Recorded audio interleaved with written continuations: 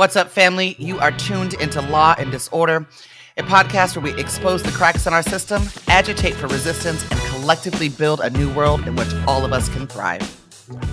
When intense violence happens in our neighborhoods, we can't just pass it by. I'm your host today on Law and Disorder, Jesse Strauss. Just yesterday, on Wednesday, September 28th, 6 people were shot at an East Oakland high school campus in a local mass shooting. Our guest this morning is Jose Garcia, the safety specialist at Reddsdale High School and the program manager of the Newcomer Success and Safety Initiative there. Reddsdale shares a campus with Sojourner Truth High School, where the shooting took place. Jose, thank you for joining us. Hey, good morning. Good morning. So you're the safety specialist at Reddsdale. It's on a large campus that houses the Baytech Charter School, OUSD schools like the Reddsdale Continuation and Newcomer High Schools where you work, and also the Sojourner Truth Independent Study. Before we get into better understanding how these school campuses are connected and what this incident means for building a culture of school safety there, Jose, as far as you understand, can you talk us through what happened yesterday? So we're still trying to get all the details together to make sure that we have a very comprehensive account of what happened. According, there's some discrepancies between eyewitnesses, police narrative, the mayor's narrative, and so we haven't had a chance ourselves to review a lot of the footage and stuff like that since everybody was locked in. I supported behind the police lines on the other side of the yellow tape, make sure that students were, receiving proper care and legal representation, because sadly, police department started badgering some of the witnesses and the victims instead of really trying to figure out what happened. A lot of us have a lot of questions. Wednesday's a pretty busy day for us. We're a food distribution site. We started providing food for families. So Wednesday is pretty hectic day for us, period, right? So that's why there was such a huge amount of staff and our after school providers, etc. So there was some shootings, I believe. As far as we know, there were non-students. There were not students from our campus that went in and fired indiscriminately. So as far as we know, there hasn't been any accounts of it being targeted to any specific people or student populations, right? And right now, our main priority is just figuring out the assailants and the motives, so we can begin figuring out what the root causes are and how we can move forward and really begin healing our educational community. This campus is not just a school; it's just a community. We mainly, my job title mainly works with unaccompanied minors and immigrant youth. So for a lot of them, this is the only safe space they know. And, we're one of the safest schools in the whole district. For the Newcomer site, we haven't had a fight since 2005. So it kind of contradicts a lot of the social media narratives and other narratives that are trying to push that, continuation schools are a bunch of bad kids, etc. Right? A lot of our students are there because the system already failed them, or not because the students are failing themselves. So we're their last chance at an education. Well, Jose, I want to go back and learn more about the student body that you work with, but I want to talk a little bit more about one of the things you said that you saw yesterday. It was very alarming to hear you say that the police department started badgering some of the students and victims, it sounds like, before they even really got out of the dangerous area. Can you say what you mean by that? What was happening? So according to some of the students is that, and staff, is that the police started asking, hey, is this kid, involved in gangs, et cetera? And we're talking about the victims, right? The victims of the shooting. And to me, that's really alarming because, folks are trying to figure out what's happening. And it sounds like the police that showed up on campus already had a pre-written narrative of what happened, so it's like they were asking, is this kid like part of MS-13 and all these other things? That one is like, well, we wouldn't like disclose any incriminating,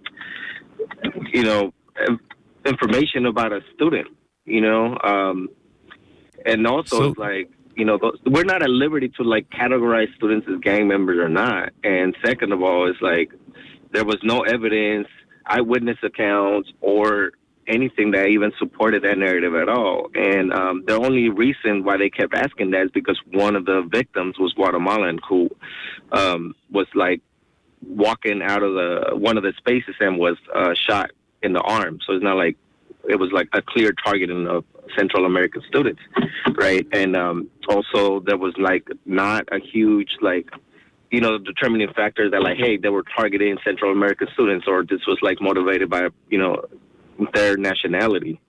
They had previously come on campus to ask the same questions. Hey, we're seeing an uptick in, violent incidents with Central American students, et cetera, right? But we're all trying to figure out, like, what's the truth behind this incident, because that's the only way you can address the root causes of it and really triage the situation. So that's kind of like our main priority, right? Not play the blame game, but really like get to the root causes to make sure that this doesn't happen again. Yeah, you're the safety specialist at Redesdale, and many of the students there are recently arrived immigrants who have fled their home countries because of violence and instability. From your position, like, what does this school shooting mean in terms of building a culture of school safety, and also, like, how does that interact with how police in general are interacting with your students? It sounds like they were already assuming the worst even during this tragic incident. Right. So, first and foremost, like, I myself, right, and this is just in my capacity as a community member, I live in Oakland, attended public schools, right, is that I never believe that policing or more policing is the answer to problems, right, that originate from the community. So I believe that community problems need community solutions. And that means that, like, if the problems that affect our students are complex, our solutions also need to be complex, right? We always hear that saying that, it takes a village, right? But to solve a lot of the problems, but also takes a village to hold our young people accountable and make sure that they have the care, the empathy, all these tools that they need to not just cope with everything that they go through every day, but also to make healthy choices. A lot of times, a lot of the young people are not equipped with like healthy coping mechanisms.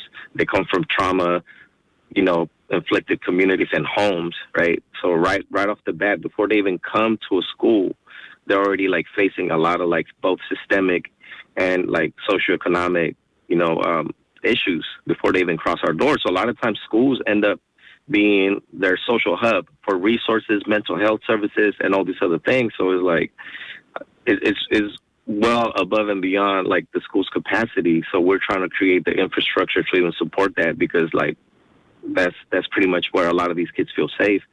So in terms of creating a culture of safety in schools, it's going to take the whole community. It can't just be schools. It definitely cannot just be, advisory boards and policing and politicians at the top. It's going to take everybody from parents, guardians, community members, every single stakeholder that interacts with the young people in our communities needs to also be involved in keeping all of our young people safe. And that's how we really achieve long-lasting change, right? I believe that policing is just a stop measure where you're only treating the symptom, and you're always going to be playing catch-up. You're not going to ever really address the root cause because you're just dealing with the symptoms. It's just like taking Tylenol when you got cancer. It's not going to fix it. It might make you feel good for a little bit, but it's not going to fix it. That's the voice of Jose Garcia, safety specialist at Redesdale High School and the program manager of the Newcomer Success and Safety Initiative at that site. Jose, before we leave it there, I have to ask, what's next for your school community? You are the safety specialist there. How do you move forward from here? I think it's first steps is going to be, one, do a direct assessment on what needs to happen right, to in the immediate ensure the safety of students. 2, a really thorough canvassing of what led to this incident. And 3, definitely supporting both financially, psychologically, and spiritually our students that were affected by this incident. Reached out to several community members, both in their organizational and like individual basis, to come and support a lot of these young people. A lot of our service providers were already at capacity before this incident happened. Coming from the pandemic, our young people had a spike on substance use and a lot of other like pressing factors that really challenges their mental health. So we were already at capacity trying to deal with the post-pandemic effects on the young people's lives, and now this happened. So it's just kind of like we have to kind of rely on a broader network to support them.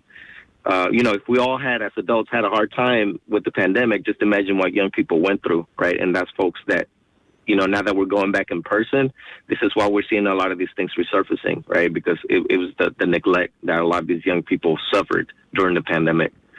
So that's our next steps to really just deep dive into these issues. Well, Jose, we're going to have to leave it there. Thank you so much for joining us this morning. No, likewise. Thank you for having me here. Appreciate it.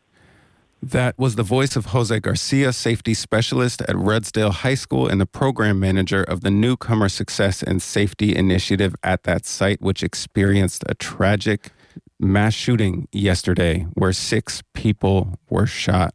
We are sending love and healing to the school community. This country has mass shootings all the time. It's unique in the world outside of actual war, and yesterday it hit close to home. For myself, for my co-host Kat Brooks, and for the rest of our KPFA family, it is scary, especially when it hits close to home. I myself have nieces and nephews in Oakland schools. I have numerous family members who work in the district. I saw one friend post on social media that they had left the school where this happened, their workplace, just a few minutes before the shooting occurred. It's hard to drive home the impact that these horrific events have on our communities. And while I lit a candle last night for the people who were shot, and I have them in my thoughts, I can't articulate enough how tragic this is for our entire community. The trauma we endure, whether it's being physically injured, in fear of being targeted ourselves, in fear of our loved ones being hurt, or just the ongoing tragedy of living in communities that have been under-resourced for so long. It's heavy. There have already been calls by politicians for more police involvement at these school sites or more gun control. These are easy outs that have not proven themselves to keep us safe. And on this show, on Law and Disorder, we know that we need to look in more complex and more nuanced ways. We know that when our local governments funnel more money to police, we don't experience a world of less violence.